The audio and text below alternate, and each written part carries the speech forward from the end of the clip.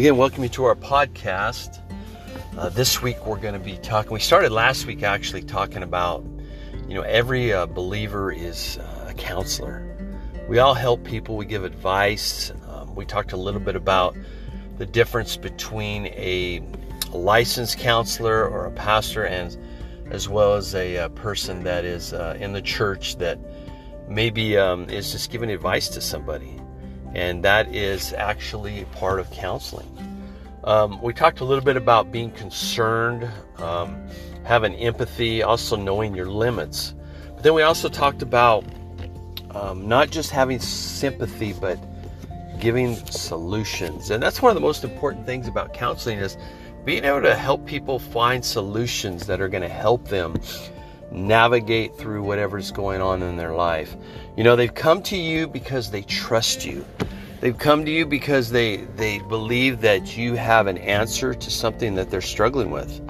Or maybe you've been down that road. You've been through the same thing and they know that. So now they're coming to you. I probably said this last week, but I found in counseling that people just want to be heard. A lot of times, it's in their conversation of them sharing, what's going on in their life, that they actually come to the conclusion of the answer themselves. But it's being able to have somebody there to ask questions and to listen. And that's what we're talking about a little bit today. And we won't be too long, but we're going to talk about, understanding the problem. It's important not to give counsel or direction to a person until there's a complete understanding of the problem. An effective counselor takes the time to listen and to also ask questions in order to understand the need of the counselee. So be a listener. We have to develop the art of being a good listener. Scripture tells us this in James 1:19, be swift to hear and slow to speak. Before you speak, we want to feel confident that we have really heard what we need to hear. Every problem requires a discernment of where the sin and difficulty truly lies and how to apply God's word to it.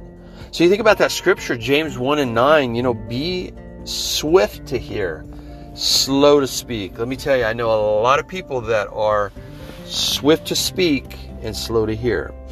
You'll hear them spout out a solution and they've not even heard the whole problem. Or they've already passed judgment on a person without hearing both sides.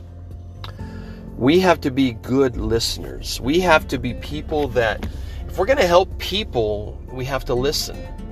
The word there was discernment. It requires a discernment. How are you going to pinpoint or discern what is going on in this person's life? You're going to do it through listening. It's the thing about it is a lot of people are willing to listen, but we have to really hear what a person is saying. Asking questions. We have to ask the appropriate questions. That's essential to arriving, at a complete understanding of the counselee's situation.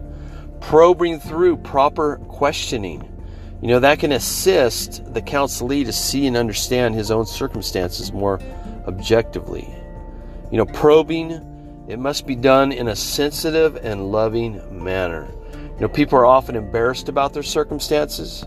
They're reluctant to reveal all of the details. Being sensitive in our approach can make it much easier for them to be open and honest. So we want to be sensitive. Some people will, there's this tough love. And there's a time for that when we help people. But the reality is people come to us, if they have a sin in their life, they're embarrassed about it. They're embarrassed that they gave in to something, or that something happened, or that they did something that they shouldn't have done. And we as believers, we want to be able to ask questions in a way that is not offensive to them. We want to be very sensitive in our approach, because we want them to be open and honest. And we want them to be open and honest in giving us the answers that are going to help us to come to a solution or discern what the problem is. We have to also avoid asking overly personal questions that are embarrassing and not essential to understanding the real problem. At all times, be considerate on how your questions may affect the counselee. If a person's coming to you about a certain situation, we don't need to be asking them about another situation. We need to address why they came. We need to show respect to them.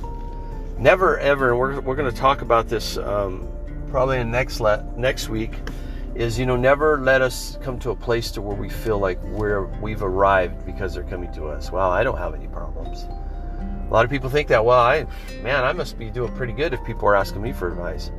Let me tell you something. I remember being a very young minister, a lay minister in the church, just beginning to minister from the pulpit. And the perception was that if you're, and it is today too, if you're behind the pulpit, you must have all the answers. Well, I was far from having all the answers. But people would come to me because they saw my love for God, they saw the anointing on my life, and they would ask me for advice, and they would ask me for guidance on certain things. And as a believer, I didn't always have those answers. As a novice, I had to constantly go and look in the scriptures and, how do I help this man that's struggling with addiction? How do I help this person that's struggling with relationships? How do I help this person that, is getting ready to file bankruptcy? So we would always have to go to the scriptures and find ways to, find the answer that's going to help them through their situation. We want to ask the kind of questions that, will cause the person to elaborate on his or her situation. Avoid those that only require yes and no. We want to seek for specific details that will provide the entire picture. We should ask the counselee to explain general statements. For instance, if she says, Diane was very unkind, we would ask, well, how was she unkind? Questions that answer what, why, how often, and when are good for providing specifics. Allow your questions to emerge out of the information you are receiving. Their recent statements will usually provide the most natural questions pertinent to the situation. We never, ever, situations, especially involving other people, always have two sides. And I'm going to be honest with you, I've listened to people come in and share a situation, maybe they were hurt, maybe somebody did something to them, and they came in and they shared all this big offense that they had grabbed a hold of. And then I talked to the other person, I asked some questions, I listened, and the other person wasn't even aware that they offended that person. Was farthest thing from their mind, didn't even know that they had hurt the other person. So we never want to assume, one side. We always want to probe and ask those questions. And again, it's that, the how, the whys and the whats, and, not just the yes and no questions. We want to ask questions, and, answering questions lead to other questions. And again, we're here to help people. We want to be believers that are going to influence others for Christ. And if somebody's coming to you with a situation in their life that they're struggling with, then they must trust you. And never, ever, ever, you never, ever want to lose that trust. You want to be able to converse with them, listen to them, ask the right questions. So when it comes time that you can present the solution, you have the whole picture. So I hope this helps. I hope this counseling to help believers is a series that's going to be helpful to you. I do want to make mention you can go to our website, tonyhenley.org. There is our blog. We have other things on there you can check out. We have a YouTube channel, A.A. Henley, also Tony Henley Ministries. We have some resources there. We encourage you to sign up for our blog so you get updates. You're more than welcome to give if you so choose to. We are a 501c3. You do get a tax receipt for that. That helps us in not only putting up blogs and podcasts, but also in helping others. We want to be able to do that as Tony Henley Ministries. And again, I hope this is a blessing to you. Shoot me an email, tonyhenley@gmail.com. Let me know how, what you like about it, what you don't like about it, how we can improve it. And again, our blessings to you, and we will look forward to next week. Thank you.